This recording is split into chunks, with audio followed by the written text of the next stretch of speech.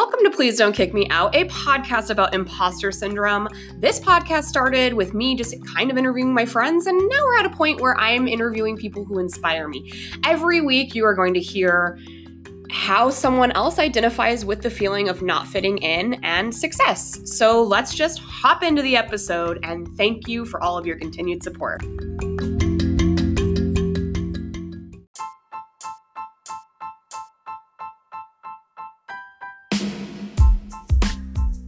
Hey weirdos, I want to share something with you I've been doing for a couple of months now. It is called Forbidden Bingo with my friend DJ Rockstar Aaron. We are both from Denver, great human.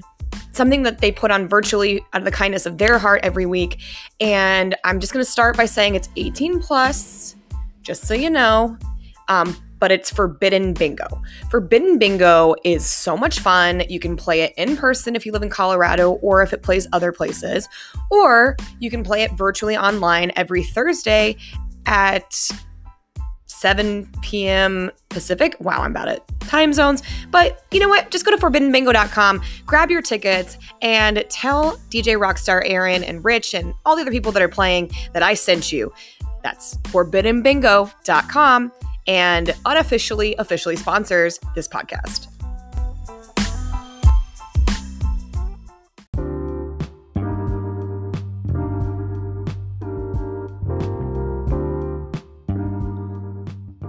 Oh my goodness, I am so excited to announce that I have merch. It is my 90s fantasy, and I just have to say thank you to my friend, dear friend Lara, who is the second guest ever of my podcast. We just celebrated 1 year of the podcast. We now have a lovely website. She helped me, help computer.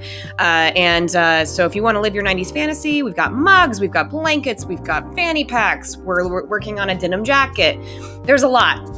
There's a lot going on. So go to pleasedon'tkickmeout.com/shop and buy some merch, y'all.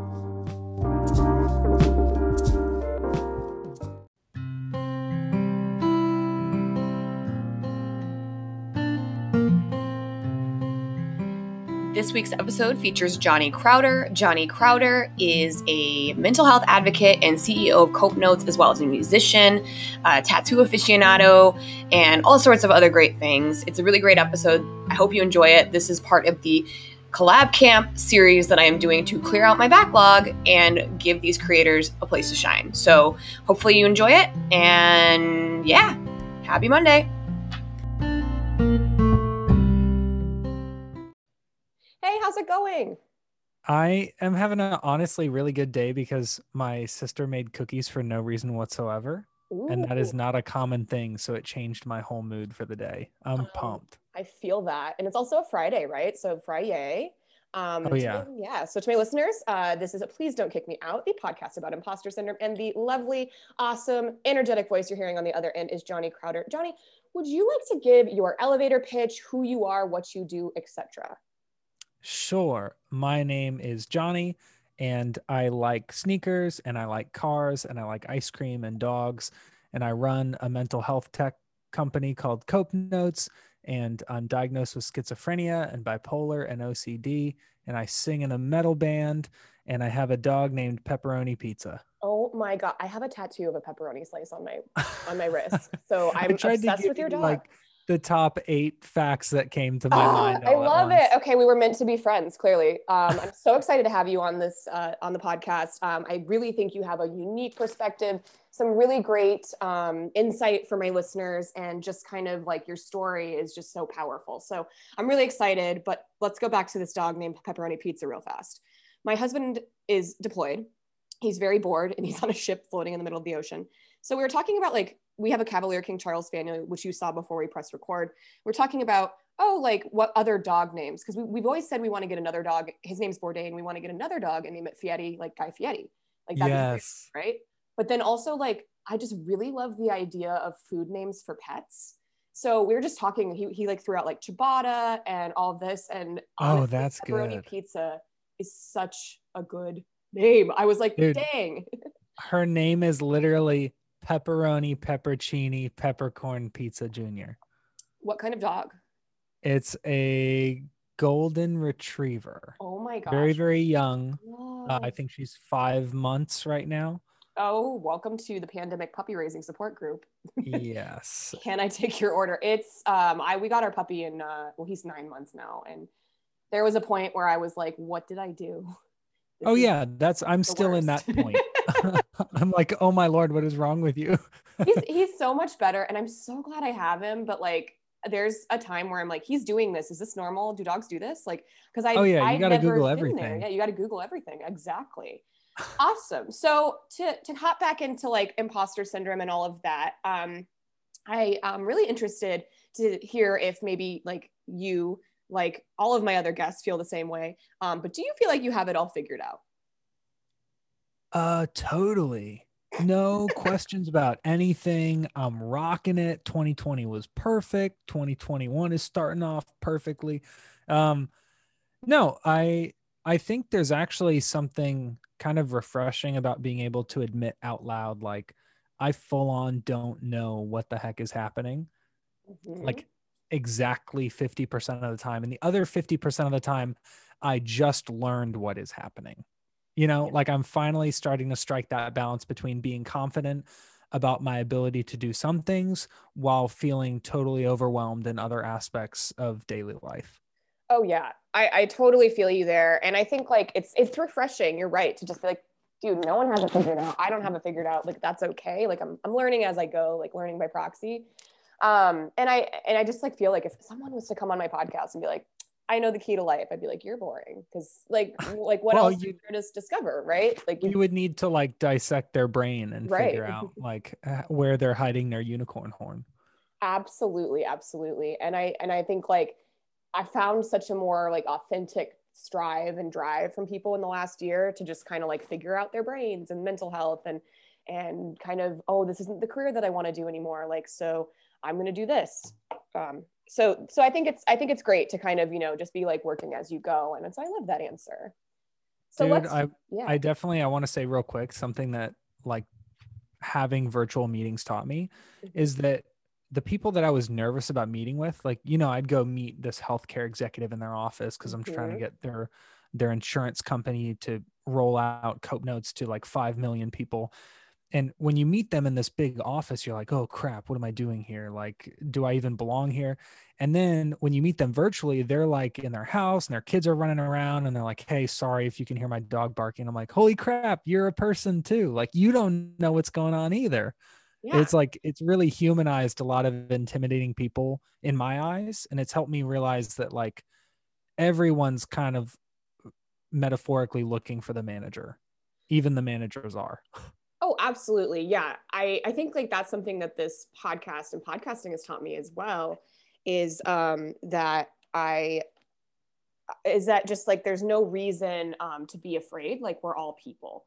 And because of that, I've just felt that I've been able to like humanize people a lot more and really understand their struggle because like they're all just wearing, sweatpants from the bottom down anyway, like I am 99% of the time. So it like the things I was nervous about and the people that I was nervous about, you just kind of realize over time that they're just really people. Like we all are people. And like, there's just no reason to be intimidated by anyone because everyone at the end of the day is human.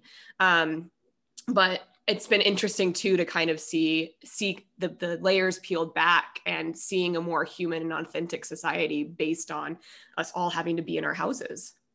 Yeah. My favorite go-to saying when people ask me about like humanity and vulnerability and like if I ever get overwhelmed, what do I think of? And I just think of the phrase Beyonce burps.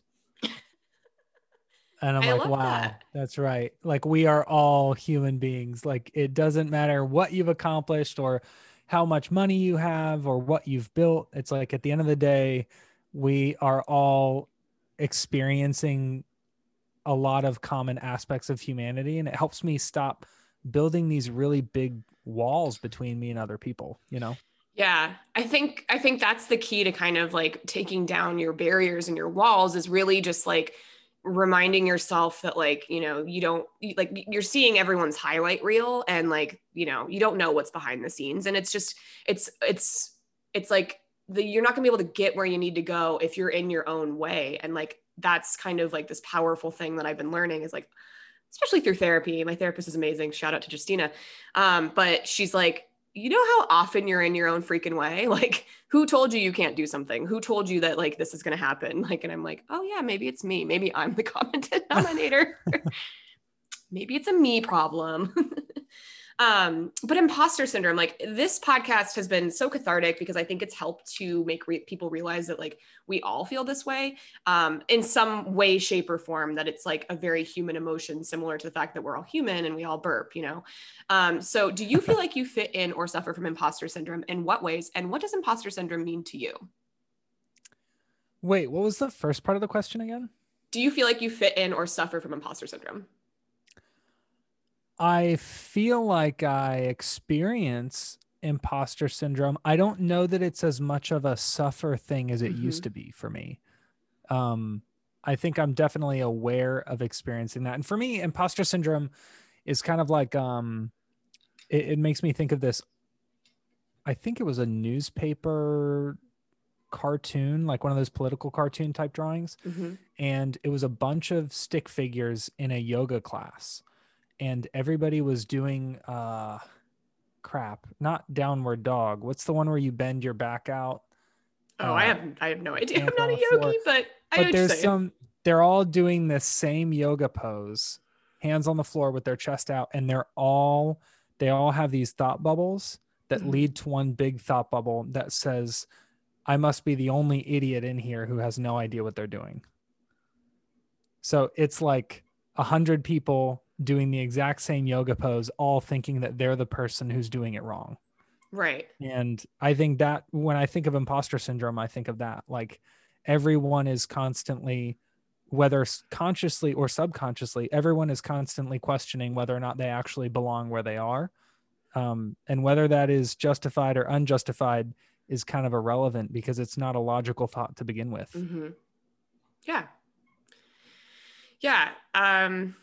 I feel it in so many facets of my life. It's not as often anymore. And I think I agree with you. I don't really suffer from it anymore. I'm not the authority on imposter syndrome. I'm also not a mental health expert by any means, but I've noticed that it's like when I just feel like I'm like the sore thumb in the room, or like, oh, these people aren't going to want to be my friend, or, you know, oh man, I have no idea what I'm doing. I mean, there's so many aspects of my life and I truly do not know what I'm doing. Like I help out on my command's family readiness group. I don't know what I'm doing and that's okay. And I'm doing my best, but you know, I feel other than, or I feel like I don't fit in when it comes to being like a military spouse, but then actually I really do fit in. I've found kind of a community.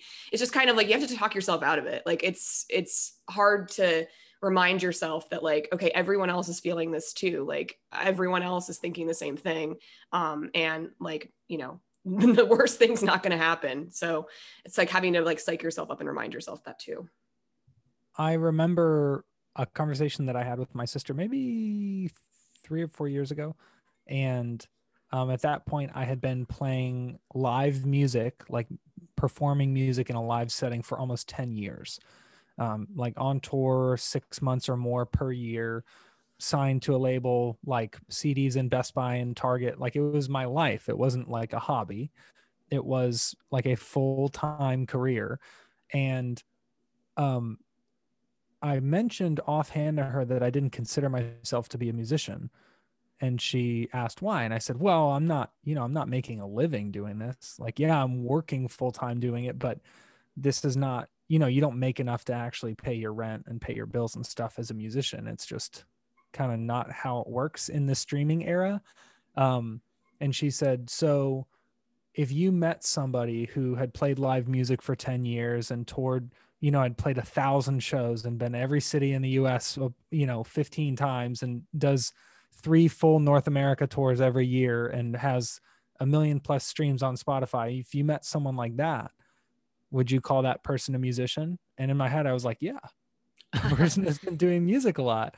And it kind of showed me that there would always be part of me that would disqualify myself no matter what, like no matter what I achieved. Let's say I was earning a living as a musician, but I'd say, well, yeah, but we don't have a million monthly listeners. And then if we had a million, I would say, well, we don't have 10 million monthly listeners on Spotify. Like there would always be a move of the goalpost that would allow me to disqualify myself.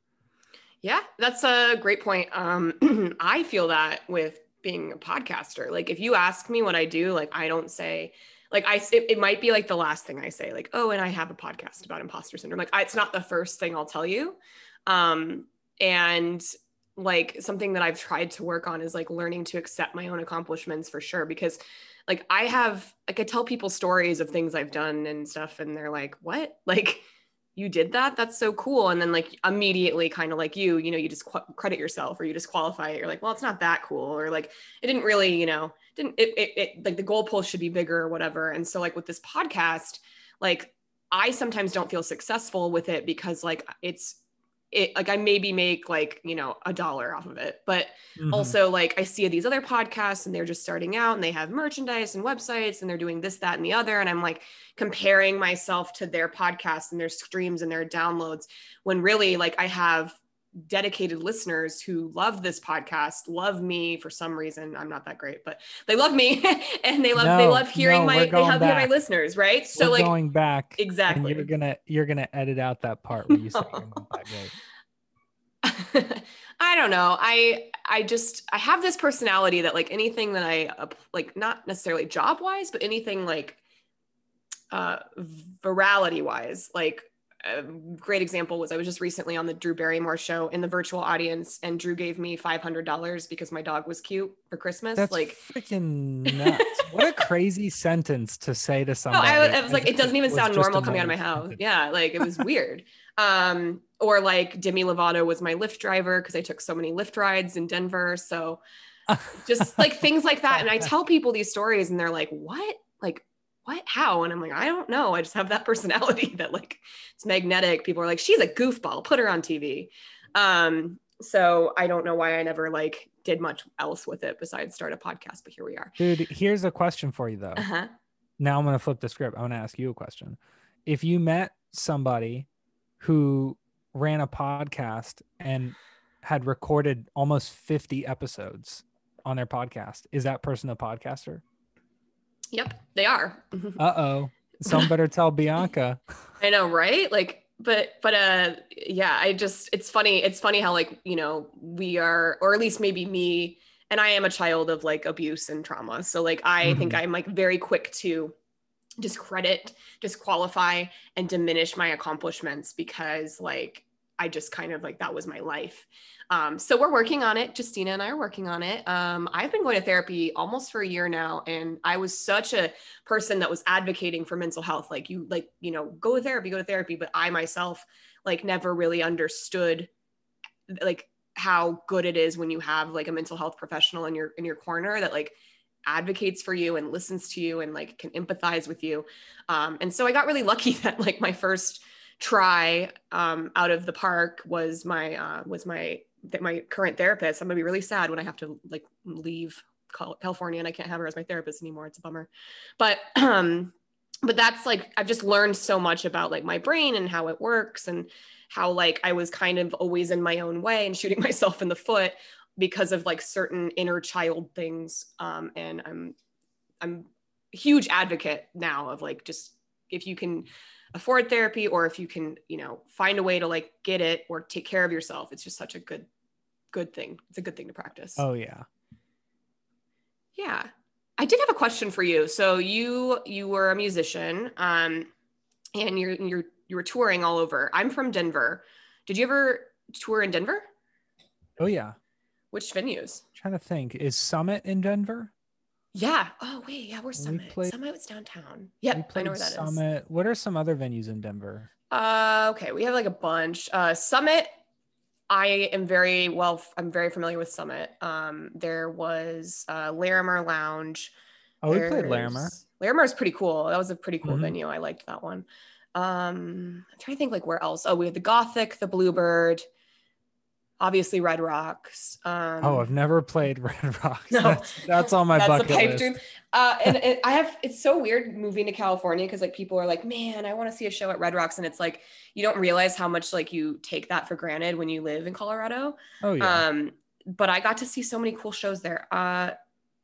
Fillmore, the Ogden, the Gothic. I said the Gothic, but I don't think I've ever like played. little. Wait, what does the Gothic look like?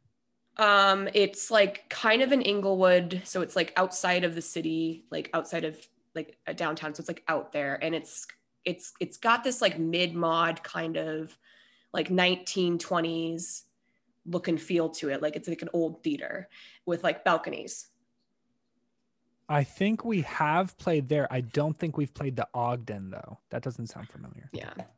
I used to love to go to shows. I miss it. I mean, as a musician currently, I mean, like, what are you guys doing to stay afloat during the pandemic?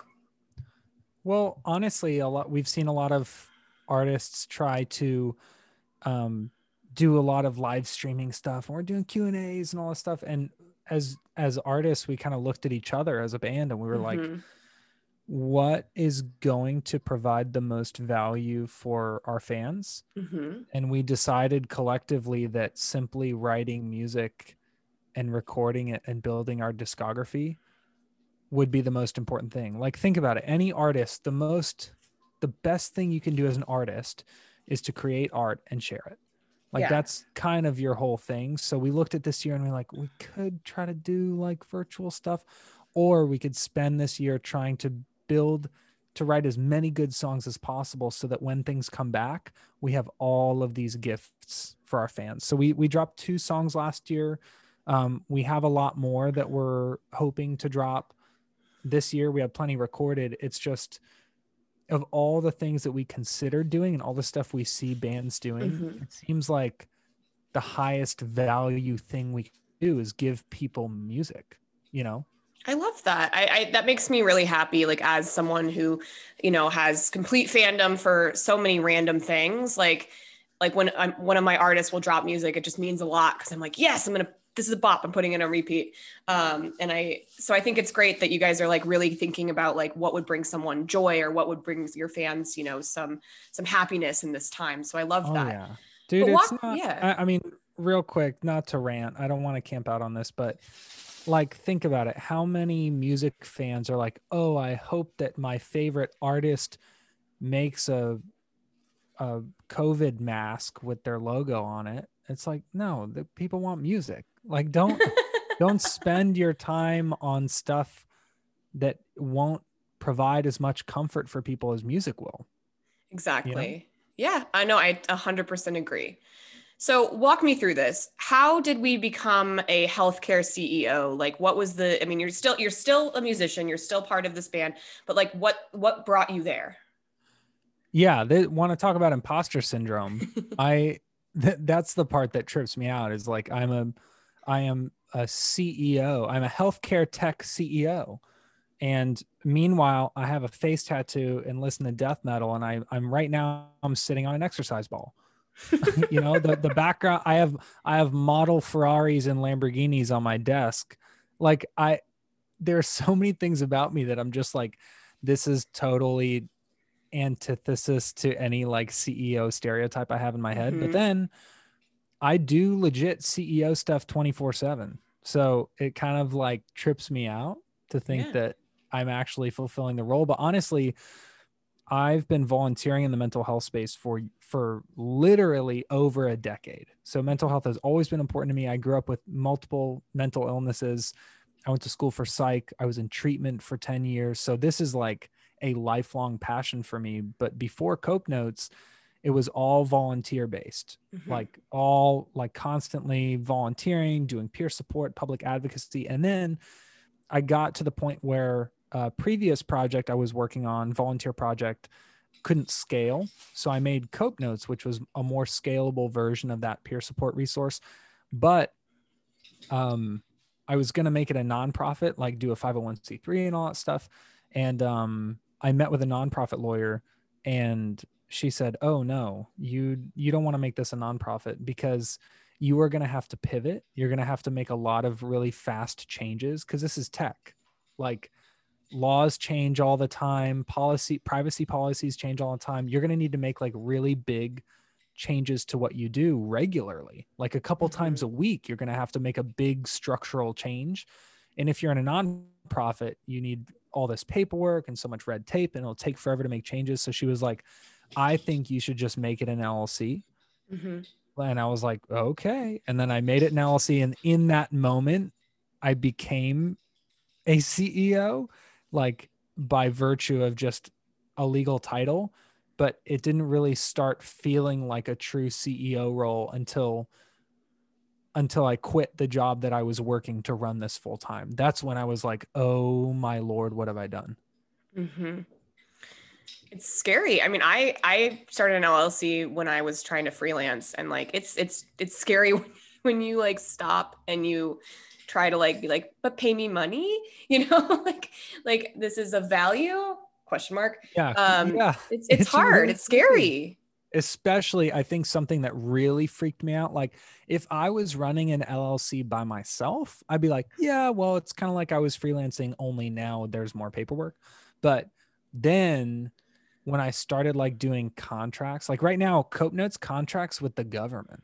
Oh. Like we have contracts with state and local government. Like I have to meet with governors and like health advisors and budget managers, and I'm like, what?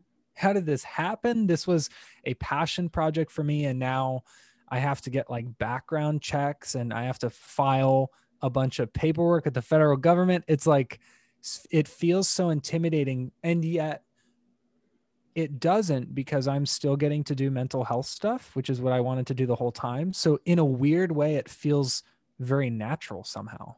Yeah. Well, I love that. I mean, I'm excited to like learn more about it and all of that. And I mean, I think it's, you know, great what you're doing. I think like something that's I've always known because I worked on a project for this back in when my career started and 10 years ago.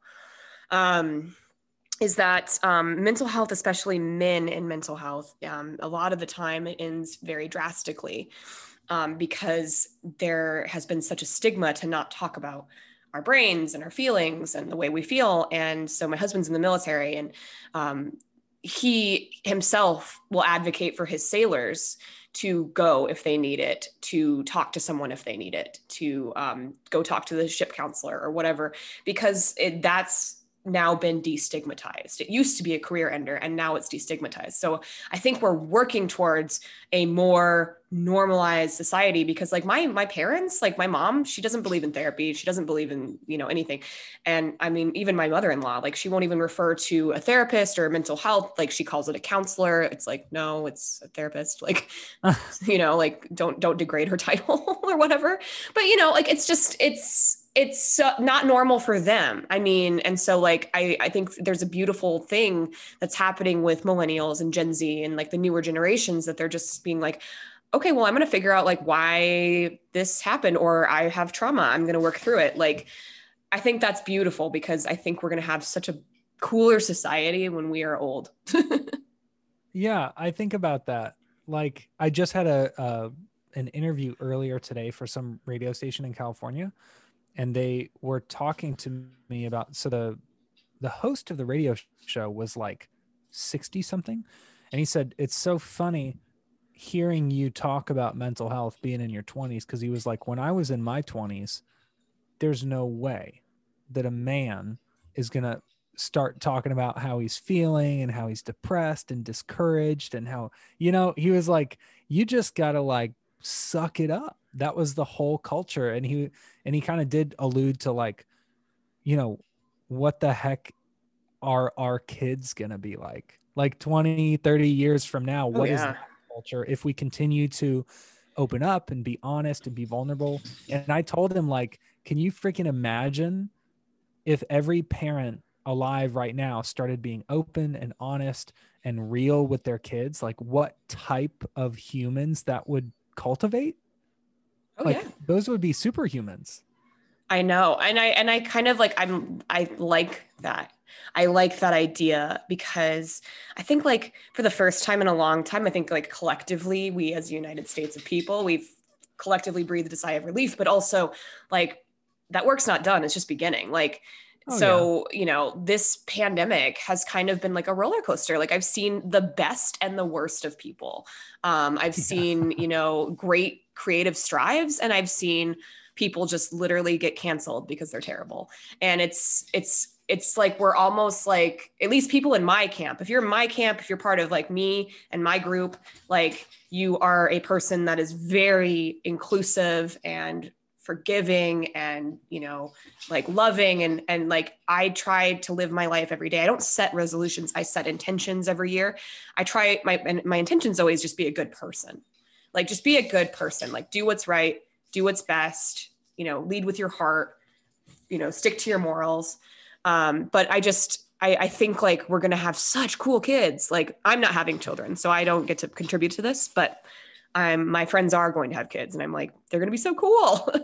Dude, well, that's something that I'm finding some solace in too. Cause like I'm 28, and a lot of my friends, dude, this past week, one of my good buddies just found out that his wife is pregnant, and another buddy just closed on a house.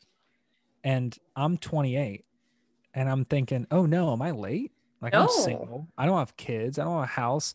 And there's something so relieving about knowing that you can still impact future generations if you don't have kids of your own. Yeah. Because I think about the people who have really, really impacted my life, dude. Like, that I will always remember.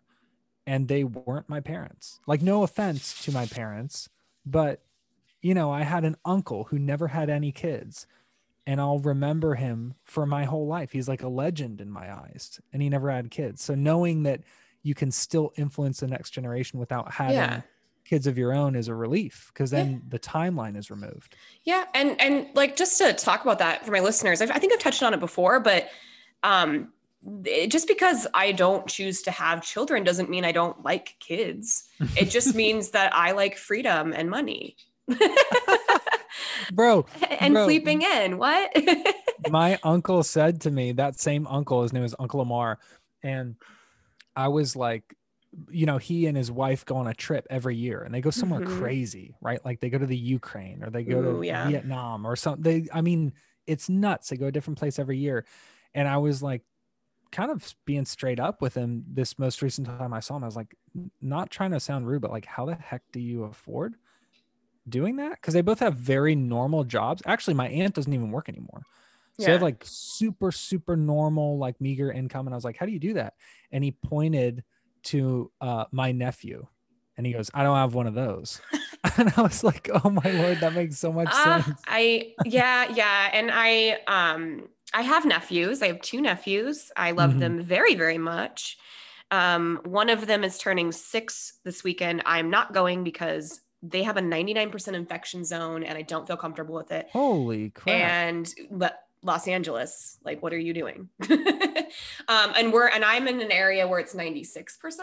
So I don't leave my house. And it's not because I'm afraid or whatever. It's just that I have a friend that's currently pregnant. I don't want to, she's in my circle enough that I don't want to like bring anything into it to impact her and whatnot. But, you know, and as much as I love my nephews and as much as I love my friends' kids, I'm like, I can leave and give you back. And it's great.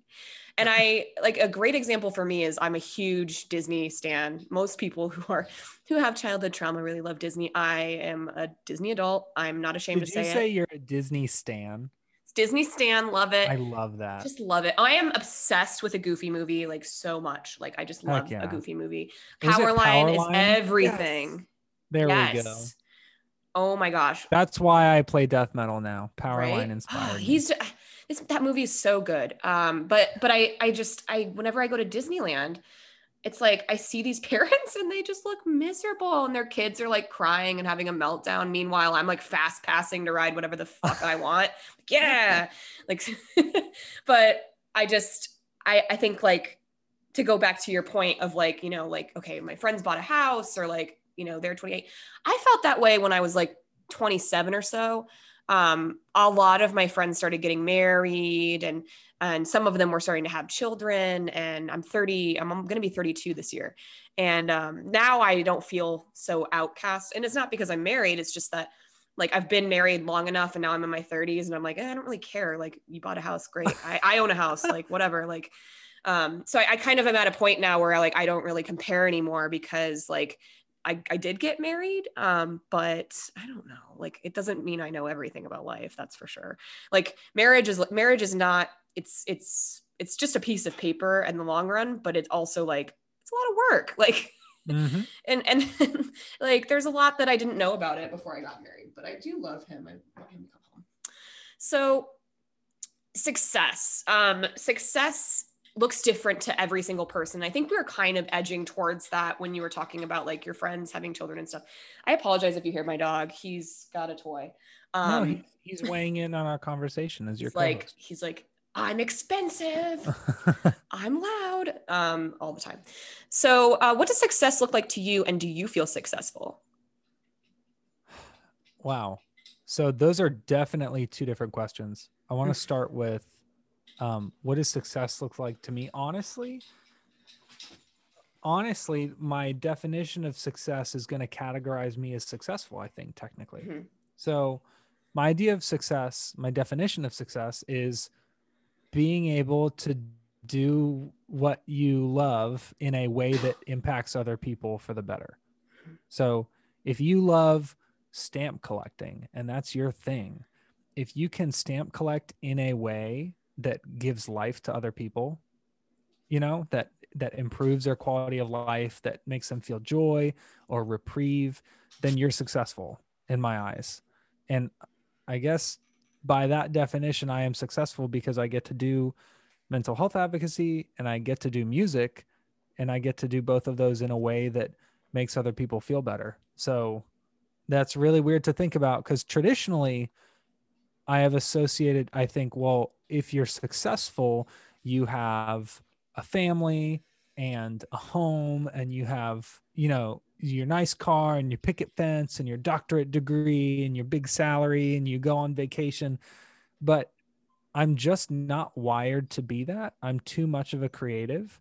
So I'm trying to adhere to the definition that I just shared with you, like doing what you love in a way that helps others. Absolutely. Pre-pandemic, before like all of that, I think my definition was so much different, but my definition is actually your definition now. Like, just, I think like you want to leave the world in a better place. You know, you want to like leave an impact on someone. You want to like, at least for me, that's the way I'm wired, is that like my husband's always says, he's like, I don't care what you do. I just want you to be happy. And so I'm like, okay, well, I talk to people all over the world. That's what I do. But That's so sick. but I like, you know, but I think like, I think about it in terms of like, this sparks joy. I enjoy it. It's impacting other people. And monetarily, that doesn't matter. It doesn't matter that it's not like, you know, a 75K job or whatever. It's just, it makes me happy. It makes other people happy. And I get to like meet people all over the world. So by that definition, I'm definitely successful. And I think like if my listeners could, if they have the opportunity to find something that like drives their soul and like makes them happy and others happy, then I encourage them to do that. That's so wholesome. I think also the others aspect is crucial. Like if you know, if you love stamp collecting, like I said, and you collect stamps, but it's not communal, like you don't do it with people, you're not building community, you're not integrating and connecting with other people, I would argue from my own definition that you are not technically successful. Yeah.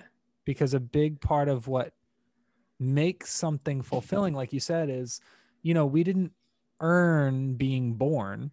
We weren't even around to earn our stripes. We just like were pooped out of our parents. Like we had no say in that. Love it. So because we didn't earn our right to be born, we just were gifted with life. Pay it forward. Like use whatever you love to connect with other people and just experience community. Yes, community. I'm all about it. I am part of a this is going to sound really weird, but I'm just going to tell you about it because unwholesome content. I've talked many times. My listeners are going to be like, oh my God, she's going to talk about drag bingo again with Charlie Heights. Poor Dane. Come on, Dane. Let's not squeak that right now. Thank you.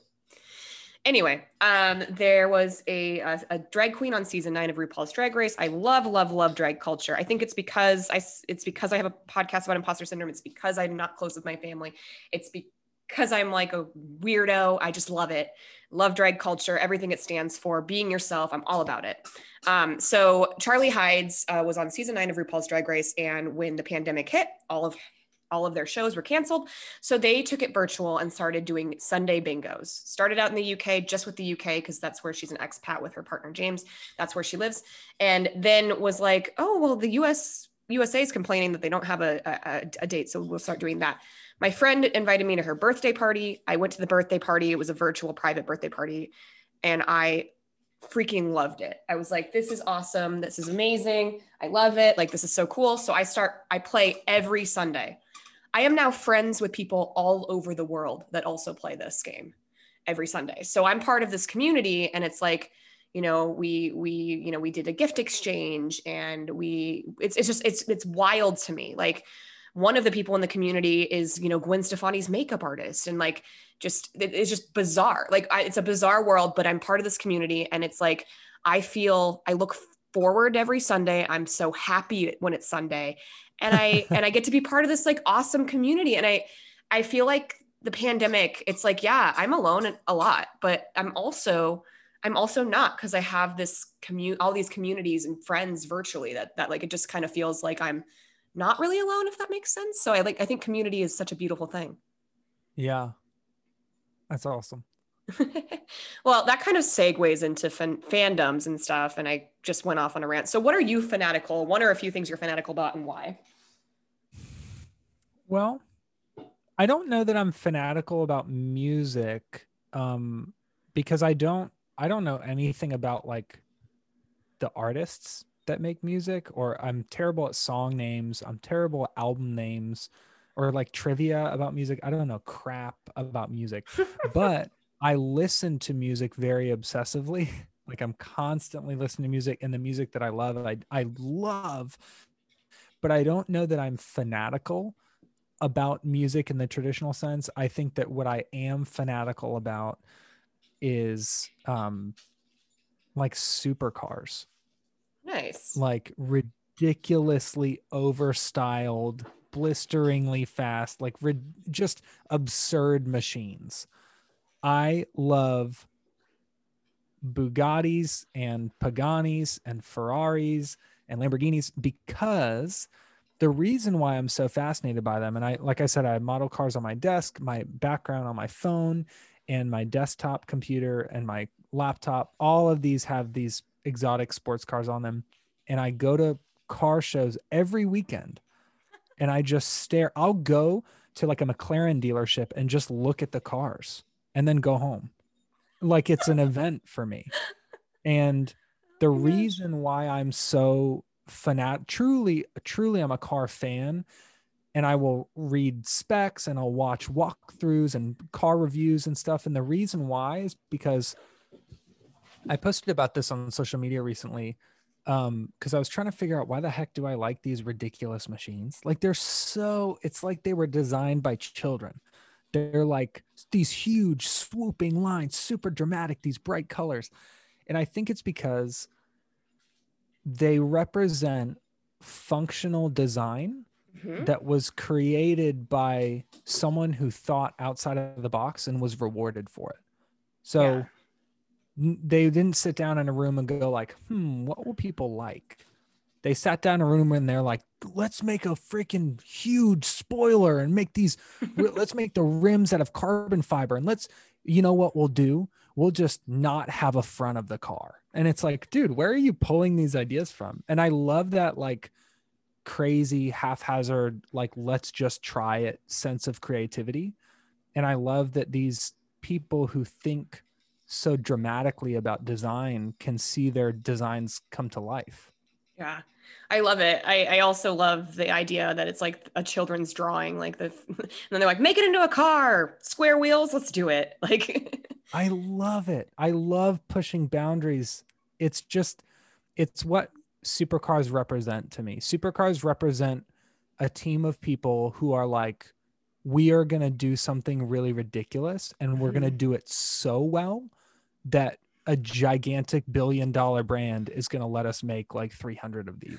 I love it. And that's just that is inspiring for creatives like me who, you know, sometimes I'll get scared to push a boundary because I think that the powers that be won't approve. And then I'm like, someone made a car that does 0 to 60 in 1.9 seconds because the engine has 12 cylinders or something. It's like, okay, if that guy can do that, then I can write a song that sounds like this, you know? I love it. I think you have such a good viewpoint. Like, and I don't know. That makes me happy. I just like, but the thought of you just like staring at cars and then you're like, and then I went home. Just like, Oh, I do that cracks all me the up. I time. love it.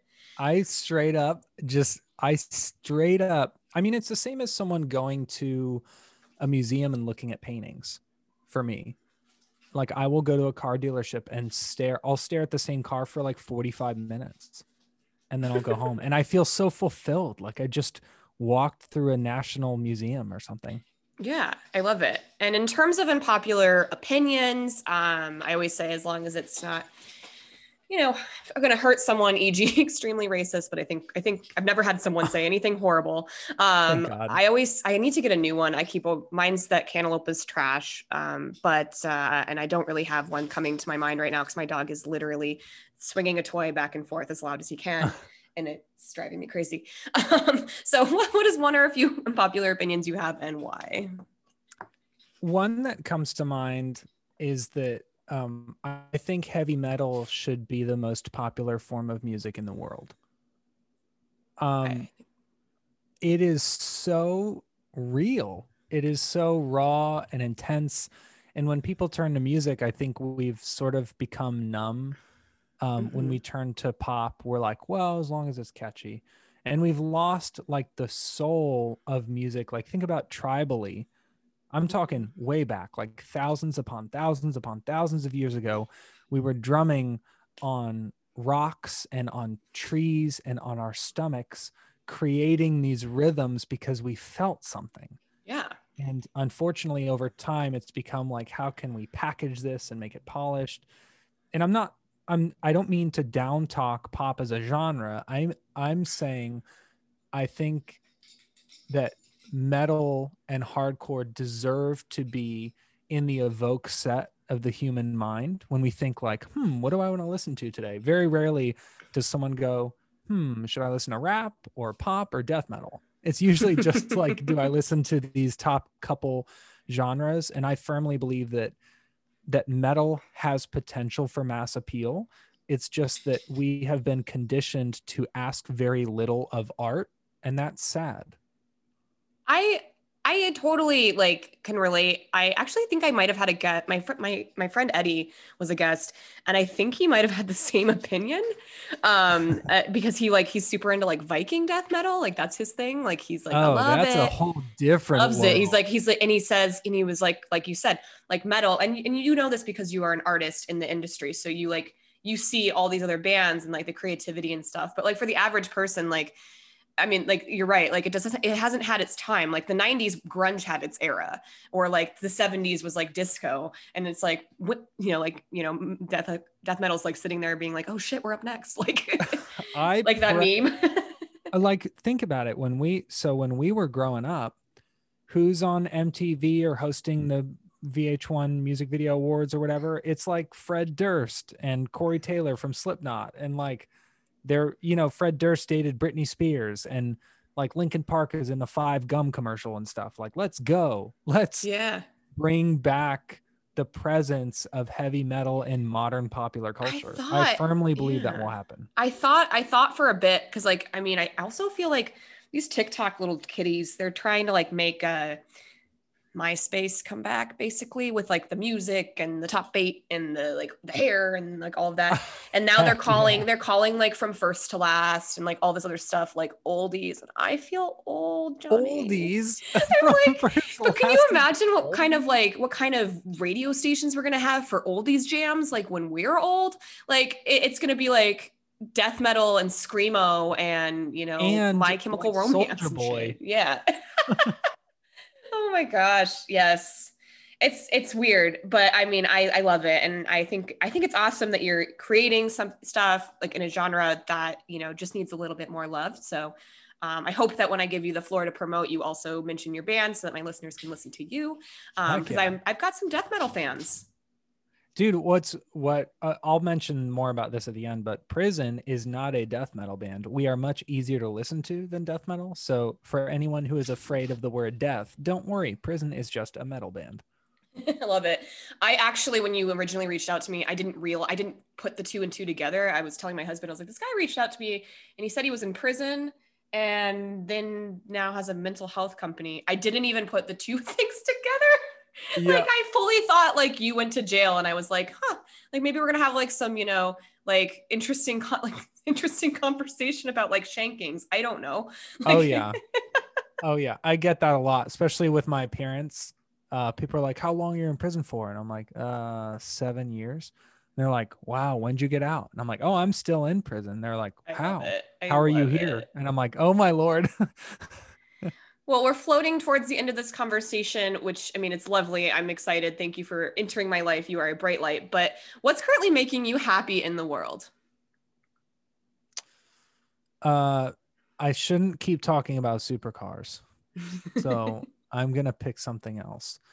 Honestly, right now, this might sound a little small, but sometimes I really have to zoom in. Lately, I have been walking just outside, like walking briskly, uh, pretty much like as fast as I can comfortably walk to where I'm a little uncomfortable. And I will walk when it's really nice outside and listen to a lecture or a sermon or a book on tape or something and just walk with like this extreme sense of purpose and learn. And I Ooh. can't tell you how much that energizes me. Like when I work full time on Cope Notes, like morning till night, I work like a bajillion hours a week. So I rarely have moments where I feel energized. I feel kind of burnt out a lot. I'm exhausted. And whenever my tank gets low, I put in my headphones, I pick a lecture or a book or a sermon or something to listen to, and I walk like I'm supposed to be somewhere for like an hour. And I can't tell you what that does for my brain and for my body. It gets my blood flowing, it gives me ideas. And I only started doing this fairly recently, like a couple months ago. And it brings me such a deep sense of like purpose and contentment, and it's free, it's easy, you can do it whenever, and I can't describe how much of a difference it's made in just helping me zoom out and not freak out about everything that's going wrong, you know? Yeah. Ah, I love that. I think that's great advice. And for me, my role reversal on that is I just like, if I'm feeling like drained or whatever, I just hop on the Peloton bike and I pick Mm-hmm. my favorite instructor and I sweat it out. I was a person that I was never a huge exercise person, never huge, like, oh, like that doesn't help my mental health. But I will say, like, it does, like getting out, changing your scenery, and like, just like zoning out and focusing on you or something else for like an hour. It does so Oh yeah. much for your mental health. So I love that. It's great advice. So I always love to give the floor to my guests to promote whatever they would like. So what would you like to promote? I'm definitely going to shamelessly plug Cope Notes. Mm-hmm. We didn't really get to fully talk about what it is, but if anyone is curious, we use daily text messages to improve mental and emotional health. It is my entire job, pretty much my entire life right now. So if you go to copenotes.com, you can learn about it. Also, we have a podcast. If you search the Cope Notes podcast on whatever you are using to listen to this podcast, you can find our show. And I am in a band called Prison, not in a literal prison. So if you look on Spotify or Apple Music or wherever you find your music, if you search Prison, and then we have a record called Still Alive that I think you will enjoy. I encourage you to look that up. And then if you're a social media type of person, I am on Facebook, I am on LinkedIn, I don't believe in Twitter, and I am on Instagram, and my handle is at Johnny Crowder Loves You, because I do. Ah, you are just such a delight. I am so, so glad that you came on my podcast. And for my listeners, of course, as always, all of this information of how you can get in touch with Johnny, learn more about Cope Notes. Maybe I'll even link in your TED Talk. Oh But yeah, do it. making sure that you can go get to know him, but follow him on the social media and reach out and also listen to Prison. Heck yeah. Thank you so much for having me, dude. Yes, thank you. Have a lovely day, and I look forward to seeing what happens in your future. Heck yeah. It's time for a All right. walk. All right. Bye.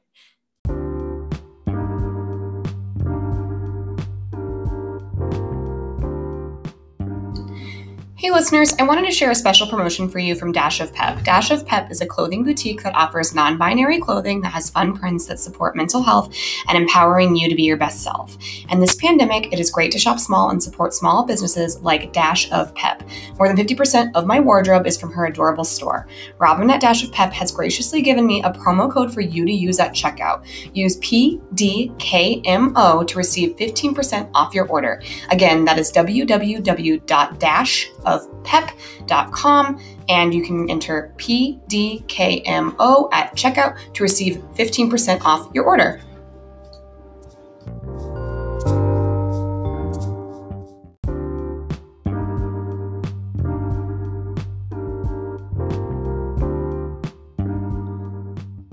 Oh my goodness, I am so excited to announce that of merch. It is my 90s fantasy, and I just have to say thank you to my friend, dear friend Lara, who is the second guest ever of my podcast. We just celebrated 1 year of the podcast.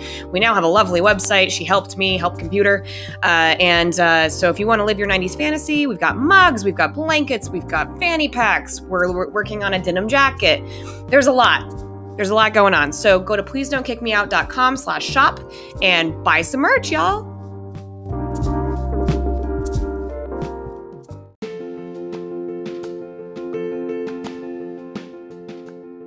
This has been Please Don't Kick Me Out, a podcast about imposter syndrome. If you like what you hear, please subscribe, like, comment, share, tell a friend. That's how I'm going to keep these stories going. Also, if you want to be a podcast guest, you can reach out to me at pdkmopodcast@gmail.com and we can get it set up. Thanks everyone for your continued support, and I look forward to, connecting with you again next Monday.